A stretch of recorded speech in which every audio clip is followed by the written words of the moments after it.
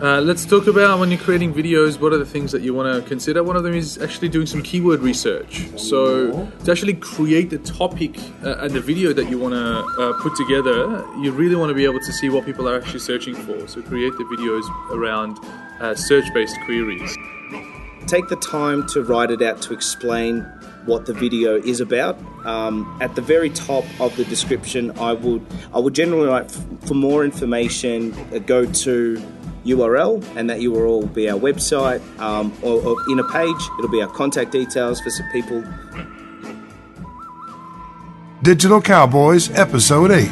We discuss everything digital marketing and growth hacking for small businesses, startups, and entrepreneurs. So if you want that competitive edge, then saddle up, because Cameron Francis and Sam Roshan are about to drop some value bombs.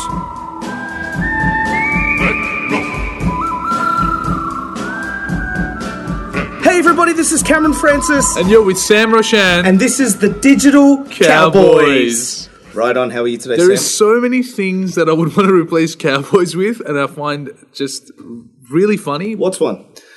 There's things I want to mention. We'll just stick to cowboys. All right, what do you want to talk about today? I think today we have a pretty good and interesting topic, which is optimizing videos for YouTube. Love it.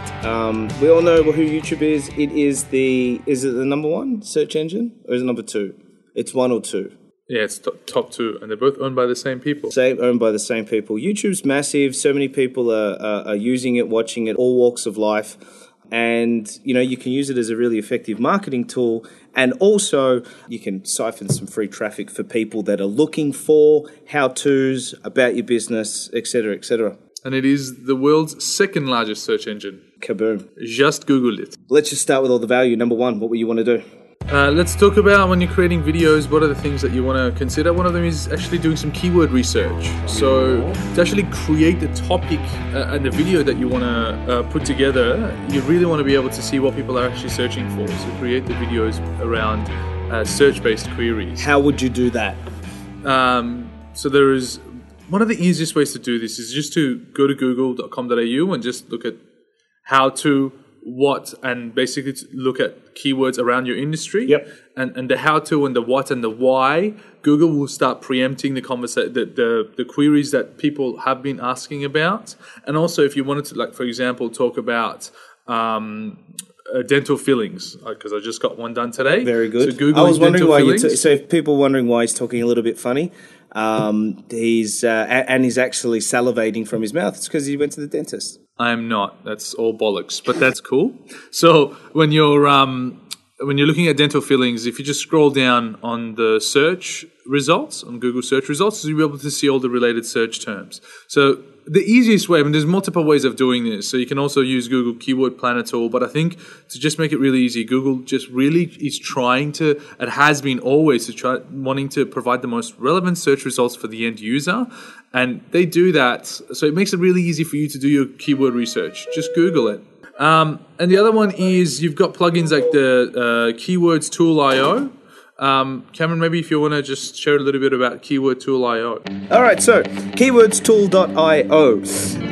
It's a tool that we use for our SEO clients to find money keywords, good keywords, keyword research, keyword volume, competitiveness. It's really good, and there's a few tabs in there that you can use to get Bing, obviously Google, and there's a tab for YouTube. And a lot of them are going to be question-based queries. So your what, where, how, when. I liked your idea of going to Google. I like the fact that you can interpret the information that it gives you on the SERPs. So if you let's just say we do SEO. All right. So what? SEO. What is SEO? Easy. Where SEO. Where should you do SEO? Why? Easy. Why should you do SEO? Where you should do SEO. Where should you do SEO? Country-based. Should you do SEO overseas? There's a lot of... But the intent's the same, even though the question's a little bit different. But you just got to be smart enough to be able to tailor that yourself. So, yeah, keyword research, absolute must if you're wanting to get as much traffic as possible. What else have you got? YouTube Video Maker. It's quite self-explanatory. There's multiple tools out there that actually you can go online and search for this. There's a lot of types of softwares that you can actually create your videos from or edit them, which makes it a lot easier, and it is quite cost efficient. And it's a fantastic way for you to be able to get the ball rolling. One of the things that a lot of businesses always struggle with, and I know that all the gurus mentioned out there, it's execution. So you might have all these ideas and you want to do things, and it becomes overwhelming, and there's so many tasks to do throughout the day, and we get it. I mean, it happens to all businesses, especially when you're small to medium size, because you've got so many hats on. But at the end of the day, it's just something that you have to do, because the world is becoming a competitive space. There's so much content being pushed out there, and if you're not producing any valuable content, it's part of the value proposition that every business ideally should have.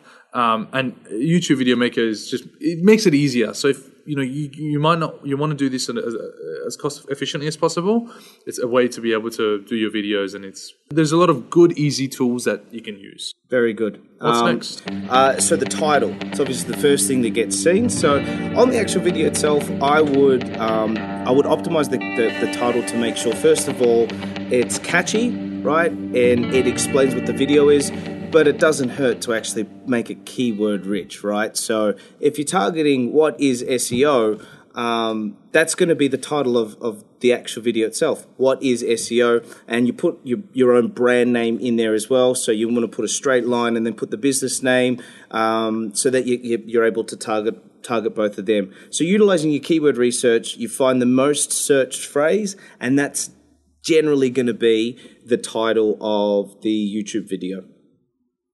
Okay, very cool. So what I just did is I just typed in how to lose weight fast for no apparent reason, just to find out.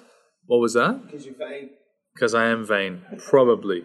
So just to find out, I guess, looking at some of the titles that have been created, and what I did is actually just jumped onto page 10, and the second listing there, the title states, Quick Sweat Cardio Workout to Lose Weight and Burn Belly Fat Fast. Wow. And looking at the first listing is giving us, what is the title? How to Lose Weight Fast 10 Kilos in 10 Days. Yep. So just look at doing a comparison between the two, and although their intent is the same, one is straight to the point, but also obviously it's ranking quite well. It's got over...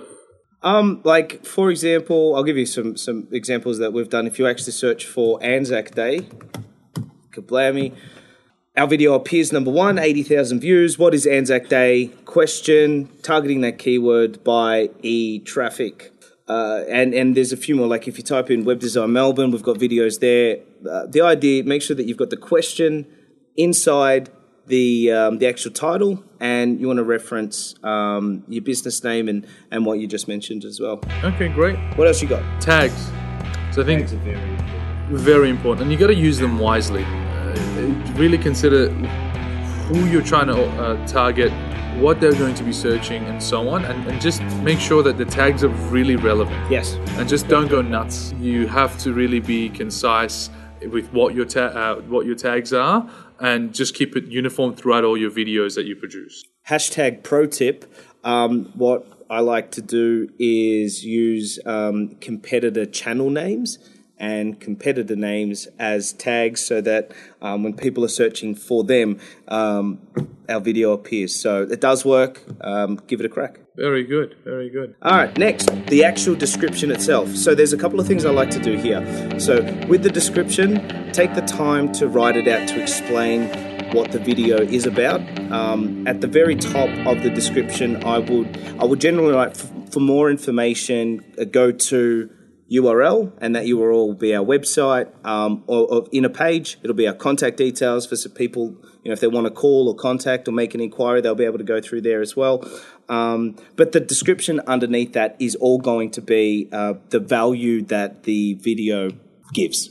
I'll also have some links embedded, so links within the actual description itself, so that people can go through to those particular pages. And yeah, I think that's about, and a call to action at the end. So it's a typical description. Some like you just go through some of the videos. Closed captions, even if you want, you can upload as transcripts. Yep. Well, with the transcript, that's a must, because what people can do is they can get your video, they can see if the content is in written form on Google, and they can actually get the transcript of your video and then claim it as their own content, right? So if you're not uploading the transcript or the actual content on your website itself, then you don't get the actual written value that Google can bring. So what we do is we go to a website called rev.com, and some of our videos are pretty long, right? So they'll actually transcript this audio for us. Yeah. So I'll upload the audio, and for an hour